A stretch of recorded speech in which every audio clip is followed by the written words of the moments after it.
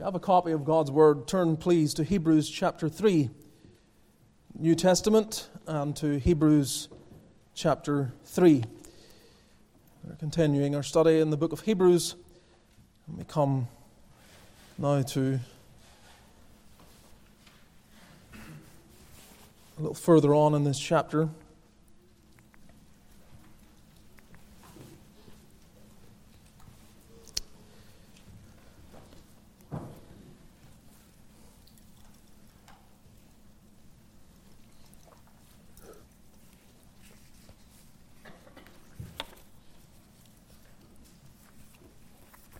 Hebrews chapter 3.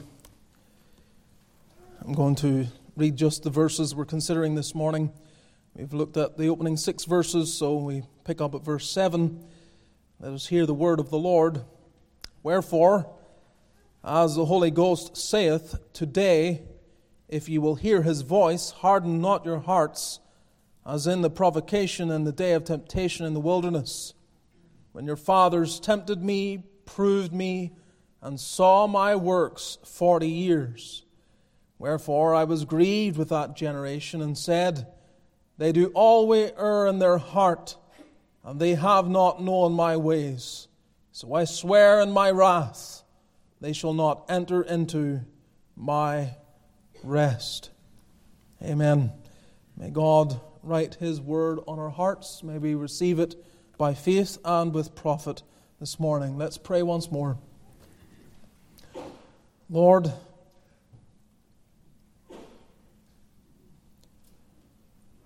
we do desire that thy goodness, like a fetter, would bind our wandering hearts to thee. We desire that thy grace will bring us safely to our home at the last. And as we read this portion and consider it, as we give attention to it, we pray that thy speaking voice may be heard. We need to hear from thee. We've heard a lot this past week. All sorts of headlines, all sorts of information. But we come into a place of refuge, the house of God, and we need to hear from our God. So cleanse our hearts. Renew a right spirit within us. Help us to take heed how we hear. And may thy kingdom be extended by the preaching of thy precious word. So come to us, we pray, in Jesus' name. Amen. Westminster Confession of Faith, which of course is one of the documents that forms where we stand doctrinally as a church, in chapter 17, and the opening paragraph says, They whom God hath accepted in his beloved, effectually called and sanctified by his Spirit, can neither totally nor finally fall away from the state of grace, but shall certainly persevere therein to the end and be eternally saved. This perseverance of the saints depends not upon their own free will, but upon the immutability of the decree of election, flowing from the free and unchangeable love of God the Father, upon the efficacy of the merit and intercession of Jesus Christ, the abiding of the Spirit and of the seed of God within them, and the nature of the covenant of grace, from all which ariseth also the certainty and infallibility thereof. There's a lot in there, and this is why you should take time on occasion to read through the confession and pause. What is it saying? And where is it taking it from? And what does it mean? The statement communicates a number of things. First, those who have once been regenerated by the Holy Spirit are the elect, are saved for eternity, and can never completely fall from that state and be lost. Second, the reason for this perseverance is not man's power, but the unchangeable love of God toward his people. And thirdly, the implication is that while possessors of eternal life are secure. Mere professors have neither life nor security. A vital part of my ministry is to communicate the gospel so that you are brought to assurance of salvation. That's why I preach. The way I preach is one of the chief objects of God's call upon my life and purpose for me being here, is to bring you to assurance of salvation. And that means exposing false assurance, should it exist, and strengthening weak faith where it may exist. We don't want there to be a mix-up. We don't want those with false assurance to put themselves in a place either of imagining they have strong faith or imagining they have weak faith when they're devoid of any real faith. Nor do we wish those who have weak faith to be unsettled to the point that they're questioning and wondering whether or not they really are the Lord's. That faith that exists has to be strengthened by the help of God. This is precisely what the apostle is doing in Hebrews. He is speaking to a mixed multitude, as the preacher always addresses, nearly always addresses a mixed multitude. And he says in verse 6, we didn't read there, but Christ is a son over his own house, whose house are we, if we hold fast the confidence and rejoicing of the hope firm unto the end. And this is what we want. We want believers to never jettison their faith, but to, look at the language of verse 6, hold fast. Hold fast. Keep on holding fast no matter what. I don't want you to hold fast to a false profession or to exhibit a false confidence, but to hold fast to the true, the real hope that should be firm and is firm on to the end if you hold fast to it. So I stand before you, and I know there are different types of people in my presence. Some of you are particularly prone to self-examination and negativity. You lean in that direction. Your position before God is constantly measured by what you're doing and not balanced by what Christ has done. You're more looking at self than you are looking to Christ. There are others that exhibit a false confidence because their faith has no foundation. You don't have the real thing. There's no evidence of a changed heart. And the key difference is that a changed heart will believe God even when it doesn't understand what God is doing, and will even believe at times to personal loss. And those that are before the apostle, those that he is addressing in this epistle, some of them are exhibiting an inclination, more than an inclination.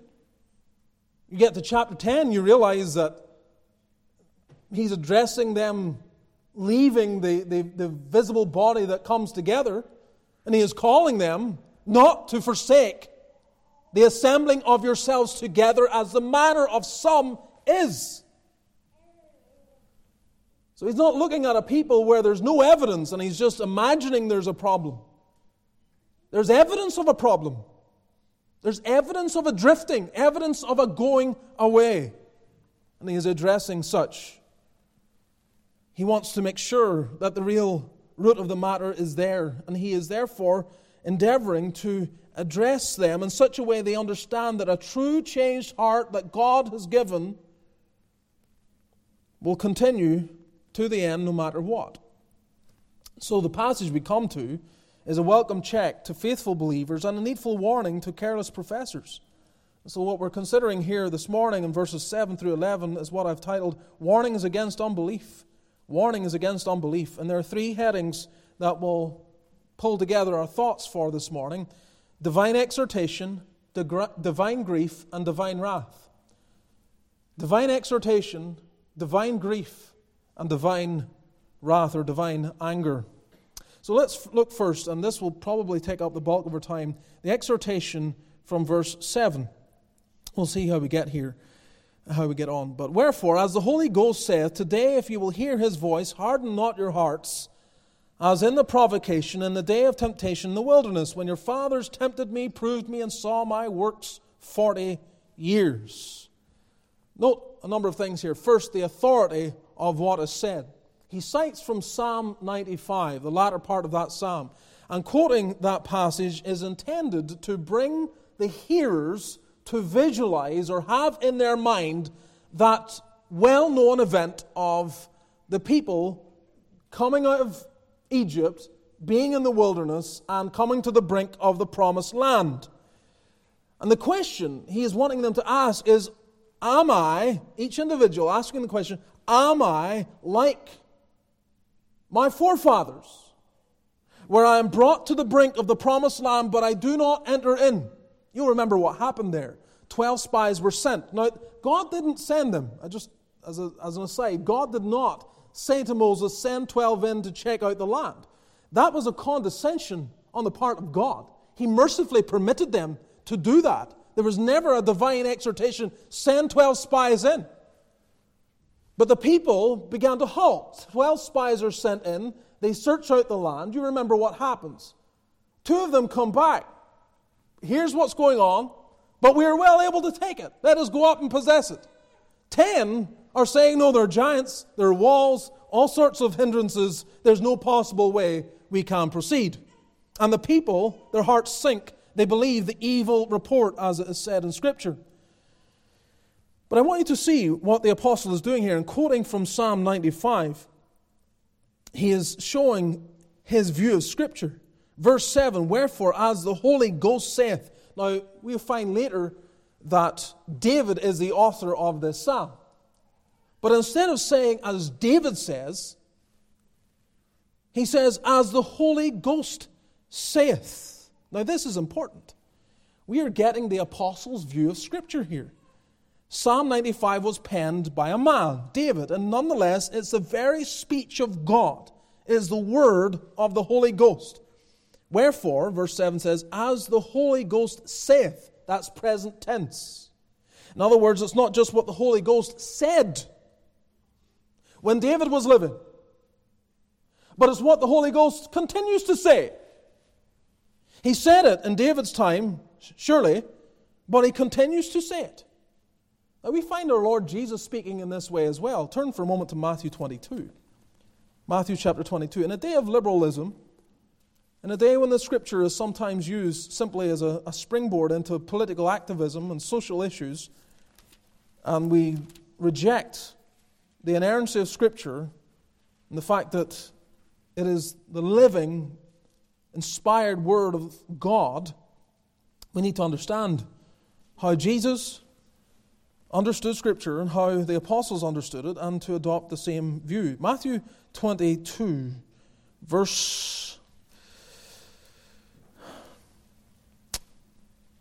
we'll read from verse 29. So they're coming to him, the Sadducees that is, querying about the matter of the resurrection. Verse 29, Jesus answered and said unto them, ye do err, not knowing the Scriptures, nor the power of God. It's not new for those with clerical garb to not know the Scriptures, right? We live in such a day, but it was true even in Jesus' day. You don't know the Scriptures. And yet this is your job. Your job is to know the Scriptures, and yet you don't. For in the resurrection they neither marry nor are given in marriage, but are as the angels of God in heaven. But as touching the resurrection of the dead, have ye not read that which was spoken unto you by God? Underline that. It was spoken to you. Jesus is saying that what was said, what you find in the Old Testament, wasn't limited to its context and the people directly addressed. It has an ongoing word to every generation. It is saying something to you, which was spoken unto you by God, saying, I am the God of Abraham, and the God of Isaac, and the God of Jacob. God is not the God of the dead, but of the living. You see, they're astonished at his doctrine. He's bringing Scripture to bear with relevance upon their hearts. So this is the view the Lord Jesus has, and the apostle takes the same view. Wherefore, as the Holy Ghost saith, he is saying. He said it when David penned it, but he's saying it even now to you. This is important to grasp. It gives us an understanding of Scripture and opposes two extremes. First, it opposes the thought that you need a human instrument to hear from God. like old-fashioned Roman Catholicism. You can't expect to know what God is saying to you when you read the Bible. You need the priest. You need the church. That is opposed by this. Jesus saying to the Sadducees, God has said this to you.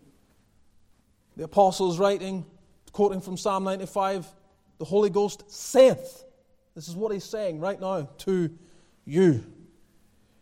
But second, it opposes the thought that what God is saying is chiefly sensed by a voice in your head. That you get to say, well, God has said to me, and it's some subjective experience where you say, here's what God has said to me.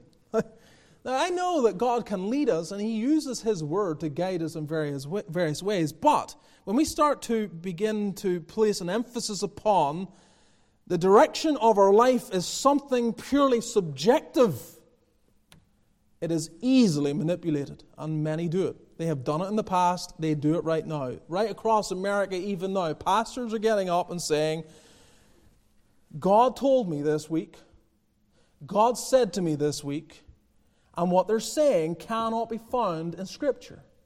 But they want you manipulated by what they're saying. They want you to act in a certain way. They're desiring a certain response. They're not saying it merely for information's sake. They're manipulating you.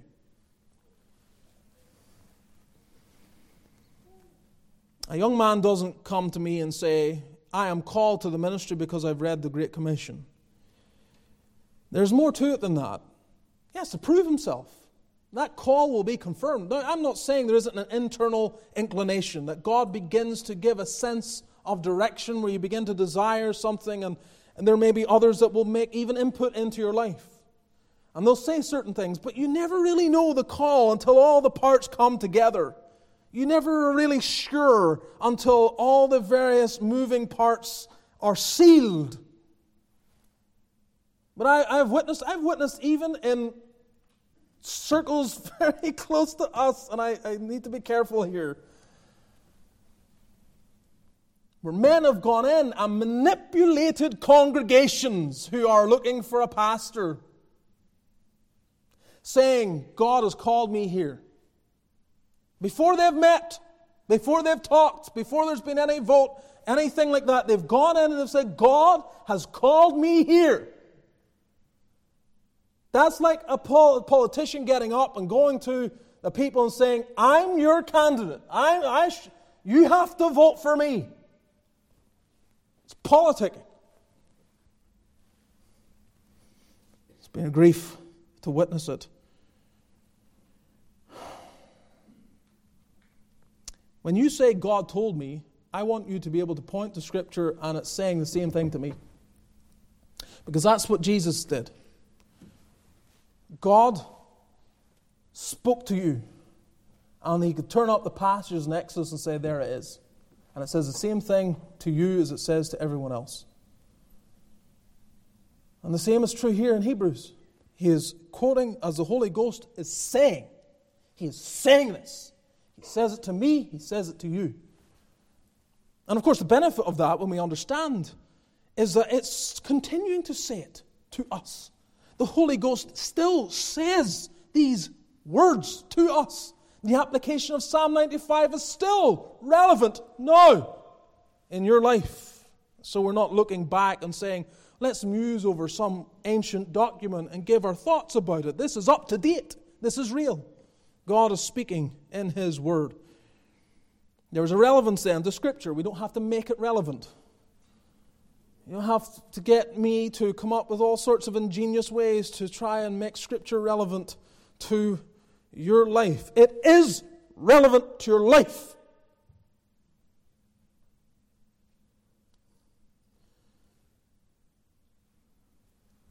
Royalty doesn't, if royalty decides to visit a particular part of the kingdom, does not come and ask, is it a relevant time for me to visit? It is my kingdom. They go when they want. And the expectation is that they will be acknowledged when they're there. They will be received.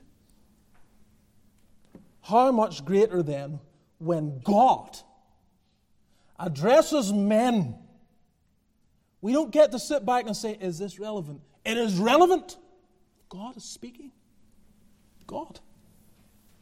It is relevant. Which let me just, I have to make this application. Especially children, young people, even adults. You know every time you walk in here that God is going to address you. You know that. Therefore, prepare like it. Prepare like it. I understand sometimes when people need to get up, go to the washroom, even when they're, you've made all preparations for it. It happens, children, even adults as well.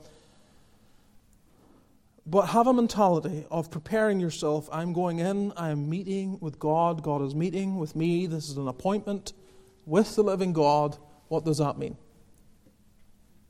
How I prepare myself, how I conduct myself while I'm there. I don't say this with any great sense of pride, but it does reflect something of my my zeal when I was first converted. One of my friends in the church when I was first saved and a Christian at 19 was, let's just say, verbose. Like to talk a lot. Always had something to say. And this would happen in the service too.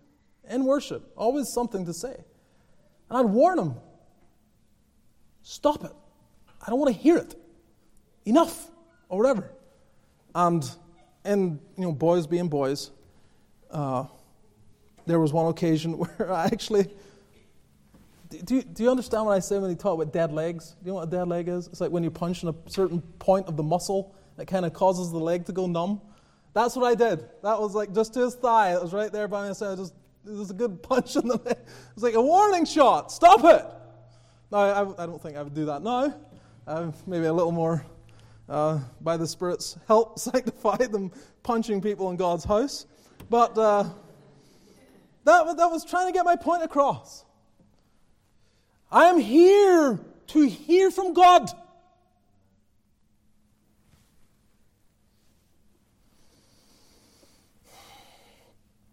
So the apostle is addressing the people and he is indicating the authority of what is going on. But see it. Look at what's happening. The events of the wilderness, these words were a warning to them. What was going on in Moses' day, what God was saying in his day, as Moses was calling to the people, that was relevant then. As the record is given centuries later by David in Psalm 95, that is also relevant then. Centuries pass again, first century. The apostles using the same language, it is relevant right there to them. And we're centuries moved on from there, and it's still relevant. God's still speaking through this language. It's not Moses, not David, not Paul. It is God speaking. And this is we need to hear it. Because where does our hope come from? Verse 6 talks about hope. If we hold fast the confidence and rejoicing of the hope firm on to the end, where does our hope stem? Is it not in part hearing from God and His Word? Romans 15 verse 4. What does Paul say there? Whatsoever things were written aforetime, that is in the past, were written for our learning, that we, through patience and comfort of the Scriptures, might have hope. So if we want to have hope, we need to listen to the Word. And by listening to the Word, it will strengthen and gird up our hope, so that we don't fall foul to the warnings that are expressed here in this passage. So we need to hear this authority, the authority of what is said. It is coming from God, the Holy Spirit. But notice also the urgency of when to act. The urgency of when to act. God is addressing, as the Holy Ghost saith, present tense, right now, to them, to us, today. Today, if you will hear His voice, harden not your hearts, and so on. Today. Implies two things. An immediate response is desired, and a limited opportunity is offered. An immediate response is desired, and a limited opportunity is offered. The immediate response is verse 1 of the passage. Consider the apostle and high priest of our profession, Christ Jesus. Consider the faithfulness of Christ, who was faithful as Moses was faithful in an unfaithful generation. And now you're living in an unfaithful generation. Consider the faithful one. Keep your eyes on the faithful one. Don't drift and fall into step with the unfaithful and depart the living God. Consider the faithful one. Keep your eyes on the one that was faithful. And we are to do this immediately. And if we don't, it's a limited time. That's the idea of today. It gets a sense of, it's limited, doesn't it? When someone says, when stores say, and you're going to have it, come up with Black Friday and so on, they're going to like the sale is Black Friday. Act today. Act now. If you don't, you walk in 2 days later, you'll not get that 40% off. It has to be now. Of course, that's what is being said here. Act now. There's urgency here. Urgency. Our Lord Jesus Christ, as He stood over Jerusalem, He brought that urgency in as well when He wept over it. In Luke 19, verse 41, when He was come near, He beheld the city and wept over it, saying, If thou hadst known, even thou, at least in this thy day, the things which belong unto thy peace, but now they are hid from thine eyes. You had an opportunity. The day was here, a day of opportunity, a day of grace. You spurned it. Urgency. Some of you, I don't know where you are. I honestly, I don't know. Only God can assess exactly where you are, and hopefully you can make some assessment as well. But there's a negotiation that goes on in your mind, a negotiation of devotion, of consecration to God that you're delaying. You gamble with God. You imagine you have more time. You desire, you know that this is what the Christian life looks like, but I want to delay that kind of devotion to another time. And God says, today, if you're planning to get serious as a Christian, today is the only time you're promised. It is now or never. But thirdly, also, as we consider this divine exhortation, authority, urgency, gravity. The gravity of the sins committed. What did they do? What were the great sins? Today, if you will hear His voice, harden not your hearts, as in the provocation in the day of temptation in the wilderness, when your fathers tempted me, proved me, and saw my works 40 years. They erred in their hearts. The issue of what happened back there in the wilderness, the problem, no doubt, David felt in his generation, which is why he's recording it in Psalm 95. The issue faced by the apostle in the first century looking at these Hebrews is all the same. There is an error of the heart, a problem in the heart. So he says in verse 8, harden not your hearts. Verse 10, they do always err in their hearts. What does it mean to have a hardened heart? Why does it matter whether your heart is hard or not hard? Why is that a problem? Why does the makeup of my heart matter? Why is it described as hard, no doubt in contrast with soft or tender? Because the whole gamut of Scripture is that the hard heart indicates a lack of receptiveness to what God is saying. The words bounce off. They don't penetrate. The parable of the sower. Different types of ground. Some of the seed falls on rocky ground. It can't bear lasting fruit. So it's a way of reflecting the problem of how you hear, really. The heart affects the ear. Because the heart is hard, the ear doesn't respond. There is no, it can hear. There's an ability to understand the words that are being communicated, but there isn't a willingness to respond to what the words are saying. So again, in Moses' day, did they hear from God? Absolutely, they heard from God. In David's day, did they hear from God? Absolutely, they heard from God. In the apostles' day, did they hear from God? They heard from God. This generation, do you hear from God? You hear from God. Every time the Bible's open, every time you read it, you hear from God. But what is going on in the heart? In Jeremiah's day, in Jeremiah chapter 5, God through his prophet gives a warning. And you can see this mixing of the idea of the heart and their ears and their hearing and so on. Jeremiah 5:21, Hear now this, O foolish people, and without understanding, which have eyes and see not, which have ears and hear not. Fear ye not me, saith the Lord? Will ye not tremble at my presence? It goes on to say, But this people hath a revolting and rebellious heart. They are revolted and gone. Neither say they in their heart, Let us now fear the Lord our God. You see the issue. They have a revolting and rebellious heart. What's that doing?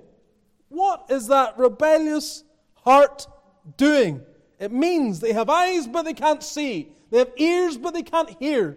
Their spiritual faculties aren't working because the heart is hard. It's rebellious.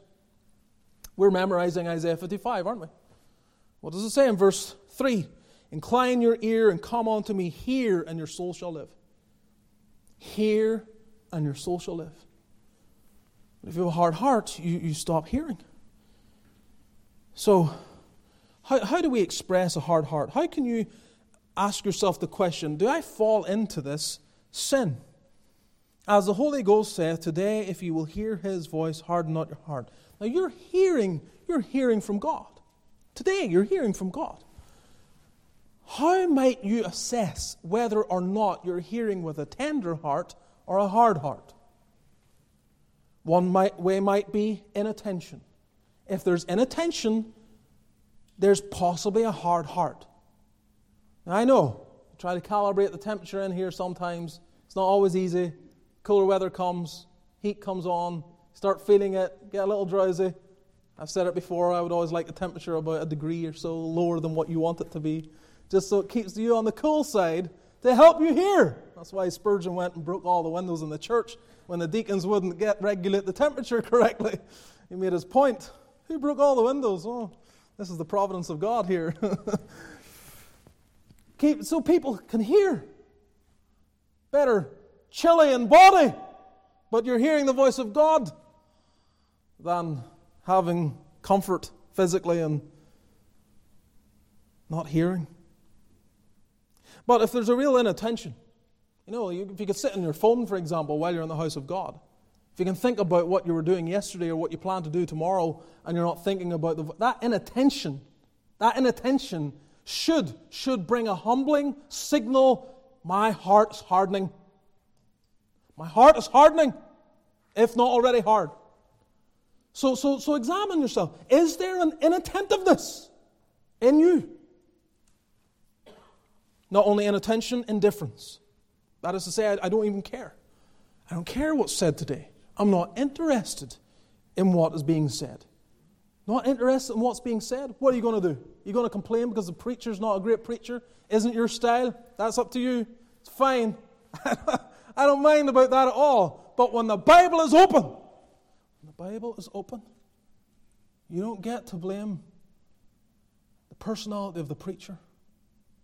When you gather corporately to worship God, you don't get to complain because the prophet or the preacher or the priest isn't the one you hoped might be attending to you on any given occasion.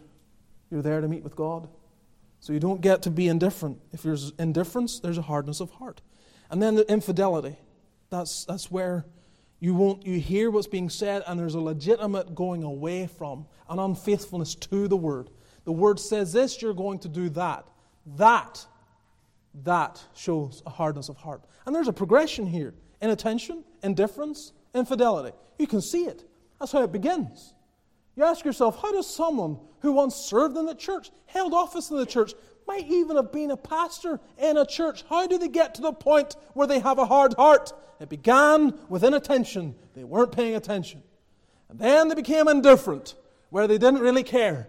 And then they began to hear and do something else entirely. Their hearts hard. Scary.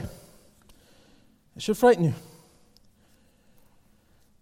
And one of the early ways to sense this, I always remember Dr. Cairns talking about And he gave a story to illustrate it, which I'll spare you, but many of you may have heard it before anyway. We talked about being easily blessed.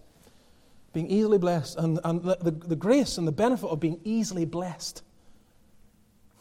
The person who's easily blessed is the opposite of the hard heart. His heart is so tender that the very utterances of God from His Word, without even exhortation from the preacher, bless his heart. You can go to the house of God, you can go even to maybe an apostate denomination where there's nothing. There's nothing. He goes on vacation, thinks he's going to a faithful church, finds himself in some church where there is nothing. Nothing. Just garbage. But the Word was opened. Or he goes to a funeral, attends a funeral, nothing to be said. Minister's a waste of time. Can't give any real meaningful exhortation from the Word. But the Word was open. And they walk away and say, God bless me from His Word. They were easily blessed. That's where you want to get to.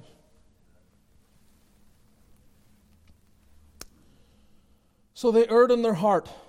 Also, they tempted their God. They tempted their God. You look at verse 8. Harden not your hearts as in the provocation in the day of temptation in the wilderness. Note the two phrases, in the provocation and in the day of temptation. If it was written in Hebrew, which of course it's not, it's Greek translated into English, but if it was written in Hebrew, it would have the names, the proper names of Massah and Meribah.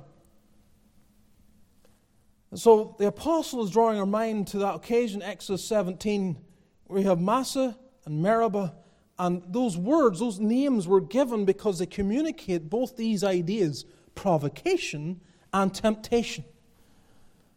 And some have read this and they thought, well, there's maybe the provocation, they're provoking God and God is tempting them or testing them. But that's not the idea. This is coming from the people. The people are provoking, the people are tempting or testing God.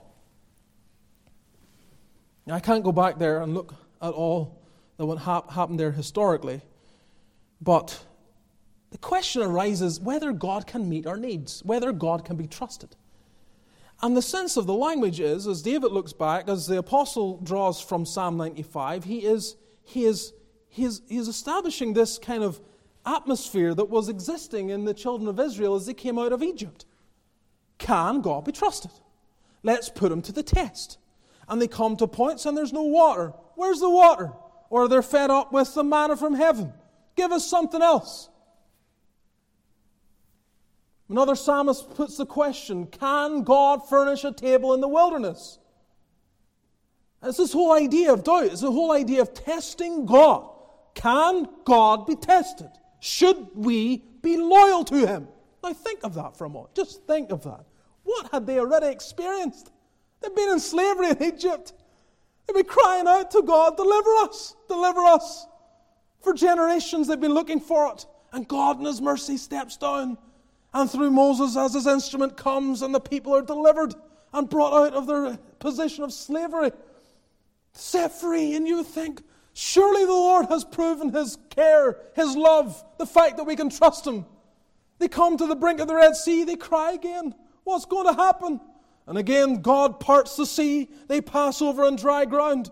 They get to the other side. They see on the shore all their enemies washed up. So now they're realizing, hey, they can't even circle and get round to us. They're all dead. God has killed all our enemies. They're washing up on the shore. They're gone. We don't even have to fear what's going to happen behind us anymore. God has dealt with them all. We're completely set free. Still, the frame of mind was provocation and testing God. Unbelievable. And how long did it go on? Verse 9, when your fathers tempted me, proved me, and saw my works 40 years. This went on for 40 years. Over and over and over again, they exhibited this challenging of God. Three things, really, you can sum it up. They questioned God's ability to protect and provide for them, murmured against the one appointed by God to lead them, and regretted leaving the world they came from. Questioning, murmuring, regretting. That's what they did. The same is happening in the day the apostle is addressing the people. They're questioning, can God take care of us when the community turns against us, when the Roman Empire begins to assail against those that are professors in Jesus Christ, questioning God's ability to care for them, murmuring against the one who had appointed by God to lead them. Who was that? Jesus Christ. They're murmuring against Christ. They're murmuring as to His goodness and His mercy and His care and so on. Murmuring, wanting to go back to the old ways, which plays into regretting leaving the world they came from. Let's go back to the old sacrifices. Let's go back to the old Judaism and its ways. Let's go back to the temple and the synagogue and engage in all the old ritualism of the old economy. They want to go back. And that's become Egypt now. And they want to go back. So you have an exhortation here, divine exhortation.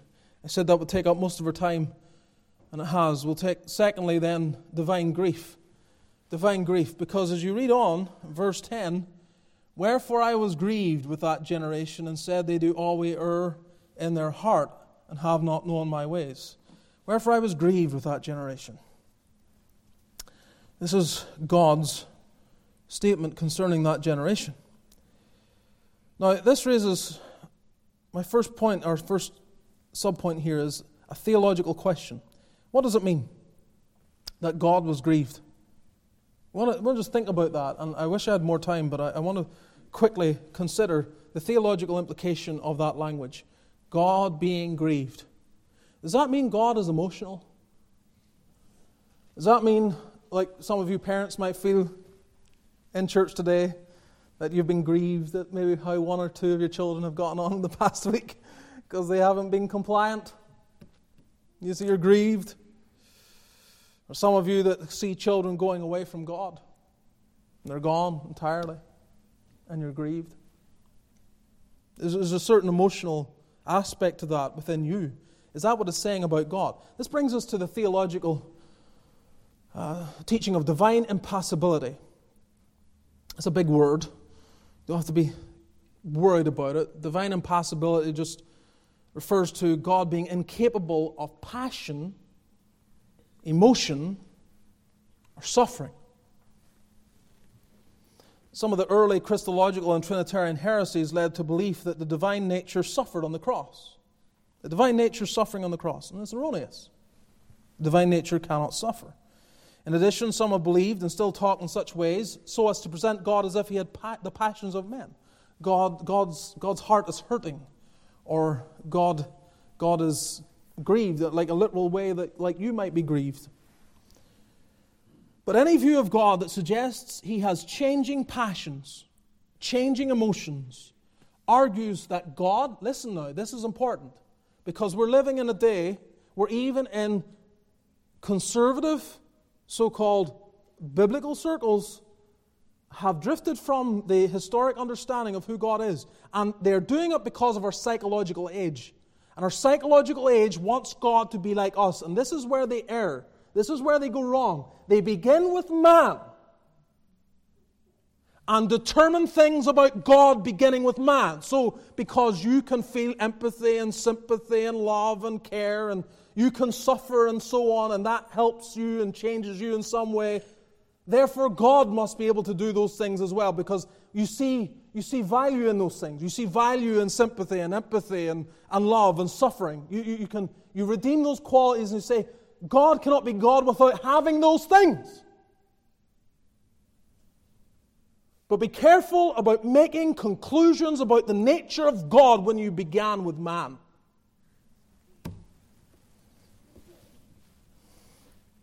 What do we know about God? We know He is unchangeable.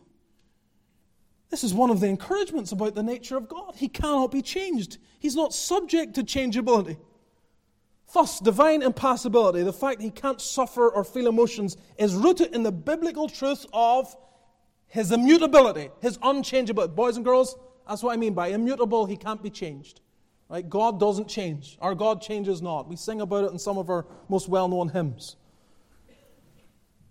God can't be changed. And we see from this passage then that God is grieved. And we ask the question, does this mean that He is he is changing in some way, or he was changed or affected by what went on there. How do we understand this? Again, I'm running out of time quickly here, but the simplest way for me to explain this, given the limitations of our time this morning, is in this way. Think of the emotional language of God, the way you think of the corporeal language of God. Corporeal, I mean physical. Like we talk about the hand of God, or the eye of God, or the ear of God. Now you know, I would say more of you are aware of the fact that God has no physicality. He is spirit, John 4. God is spirit. So you know when you hear ear, you're not saying God has some physical ear whereby he hears, or his eye, he doesn't have some eyeball with an iris, pupil, and so on. He doesn't have that. He is spirit, pure spirit. So think of it like that. Ascribe the same truth that you know about the corporeal aspect of God when he communicates to you, like he hears you, or the ear of God, or the hand of God, and so on. Think about the emotions the same way. That he doesn't actually grieve as a response to something that's happening, like being affected by things, or his anger is not some response the way your anger might be to a certain series of events or something that happens.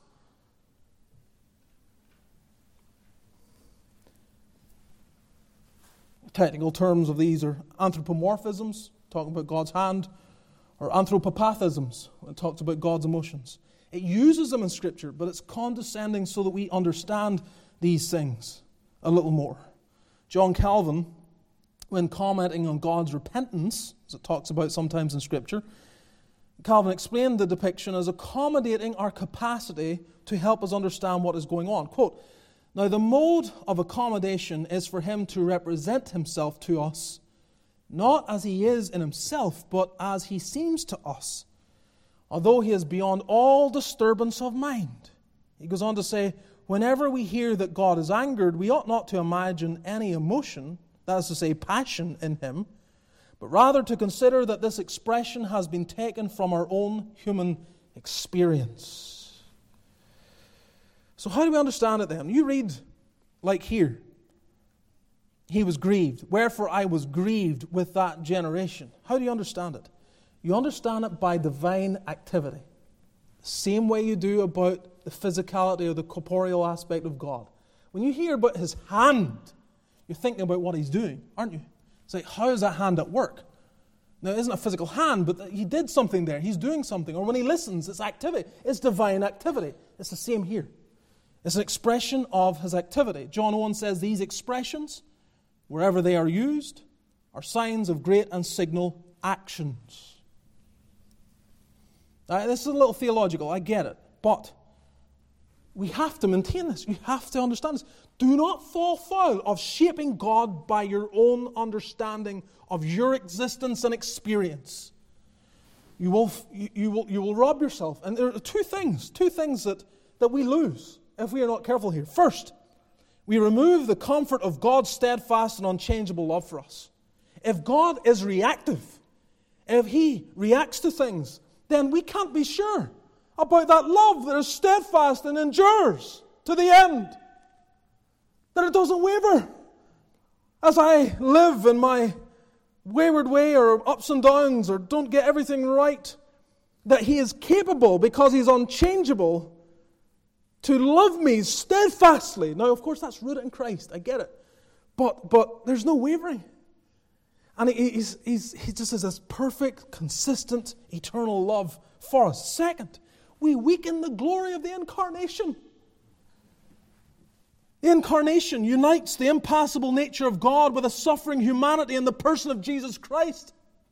We're going to see that as we progress through this, where we have a high priest who is touched with the feeling of our infirmity. Well, if God can be, then why the incarnation? If God can suffer in his divine nature, why take on humanity? This is the glory of the incarnation. It's the fact that God, who can't be touched or feel, takes a nature that can be. It suffers.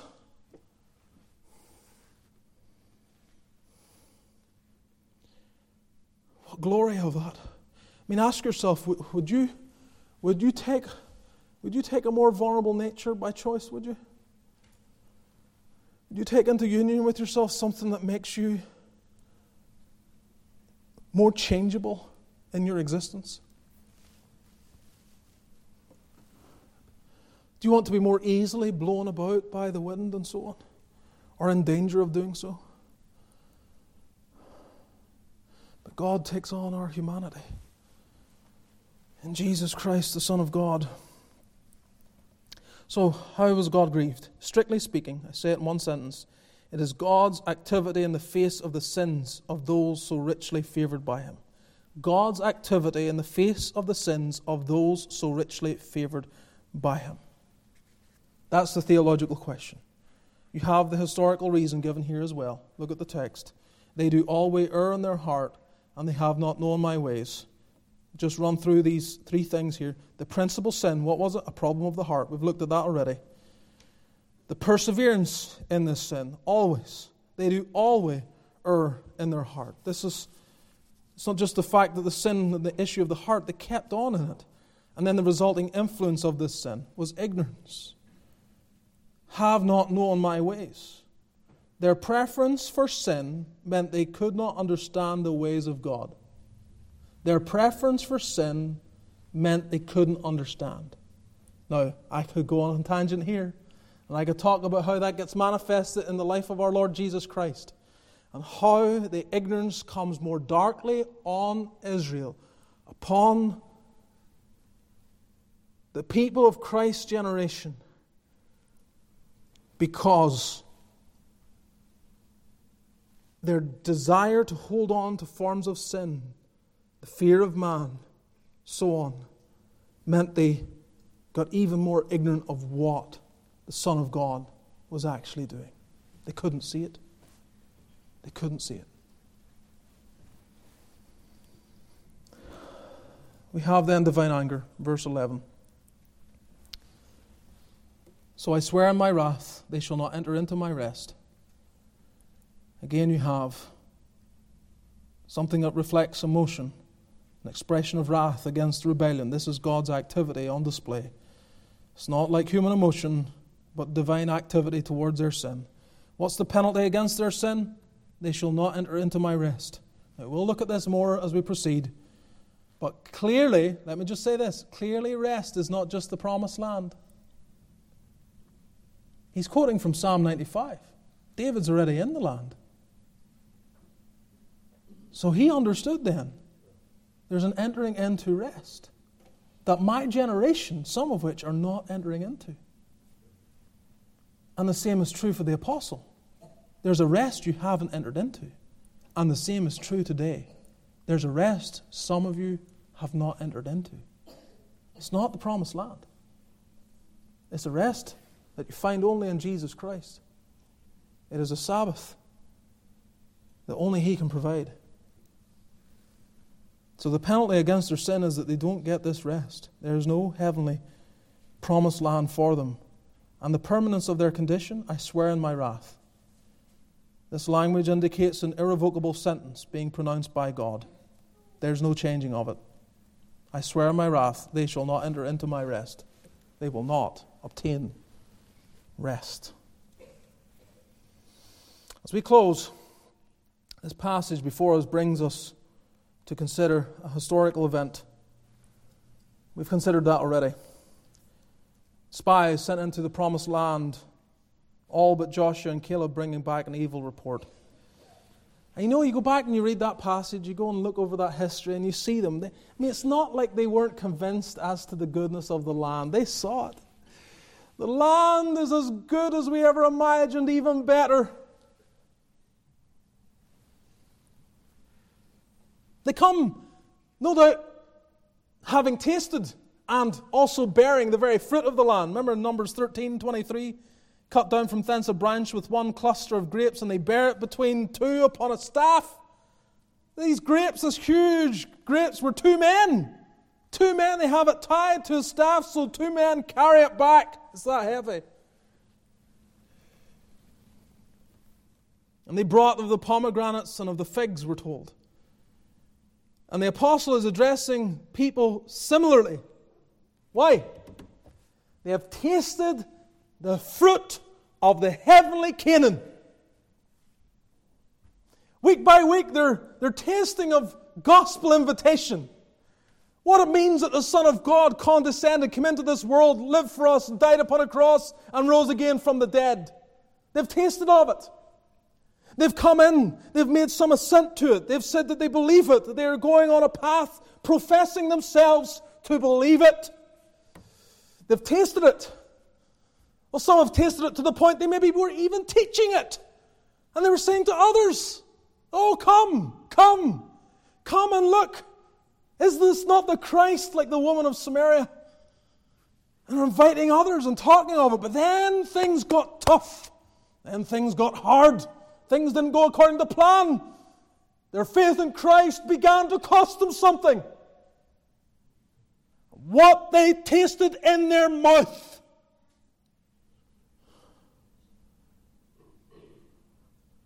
The sweetness of it was not sweet enough amidst the bitterness of the circumstances they found themselves in.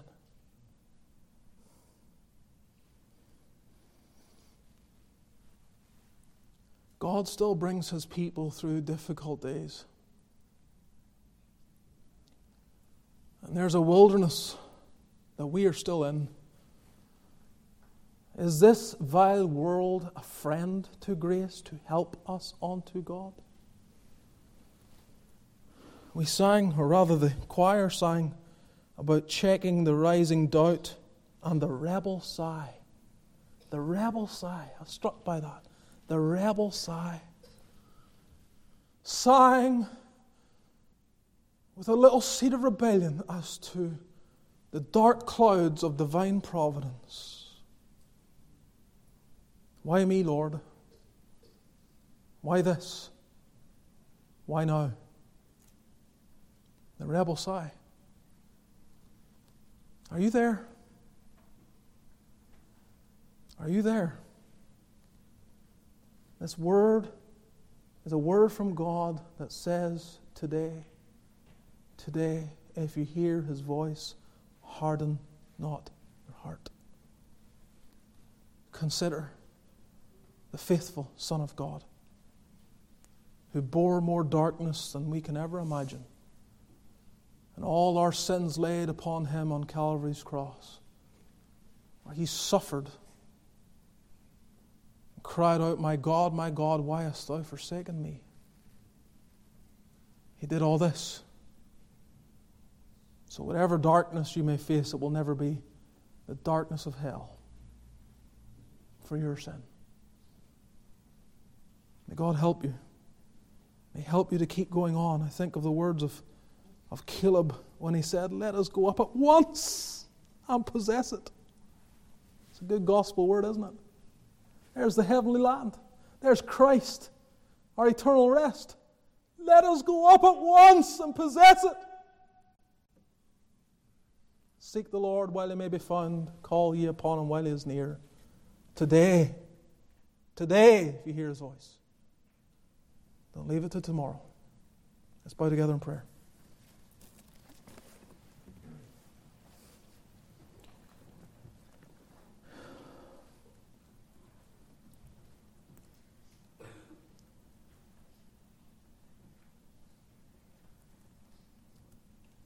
We're all going to leave in a matter of minutes. And with that leaving comes the return to the hustle and bustle of the afternoon. And maybe some of you need to do business with God. You need to cry out for mercy. You need to turn to Christ today. If you need help in doing so, please seek me out. I'll be glad to talk with you. Open up the Word of God. Answer your questions. Help you. Because it is time to seek the Lord. Gracious God, bless Thy Word. What has been of man, let it fall to the ground. What has been of God, let it stand for time and for eternity. Go with Thy people. Help them. Oh, help us all. May we keep going on, looking on to Jesus, the author and finisher of our faith. No matter what we're facing, and some of your people are facing hard times, we don't minimize it, not for a second. But please, God, don't let them harden their hearts. Keep us tender. Keep us hearing from Thee and obeying. Now unto Him that is able to keep you from falling and to present you faultless before the presence of His glory with exceeding joy, to the only wise God, our Savior, be glory and majesty, dominion and power, both now and ever. Amen.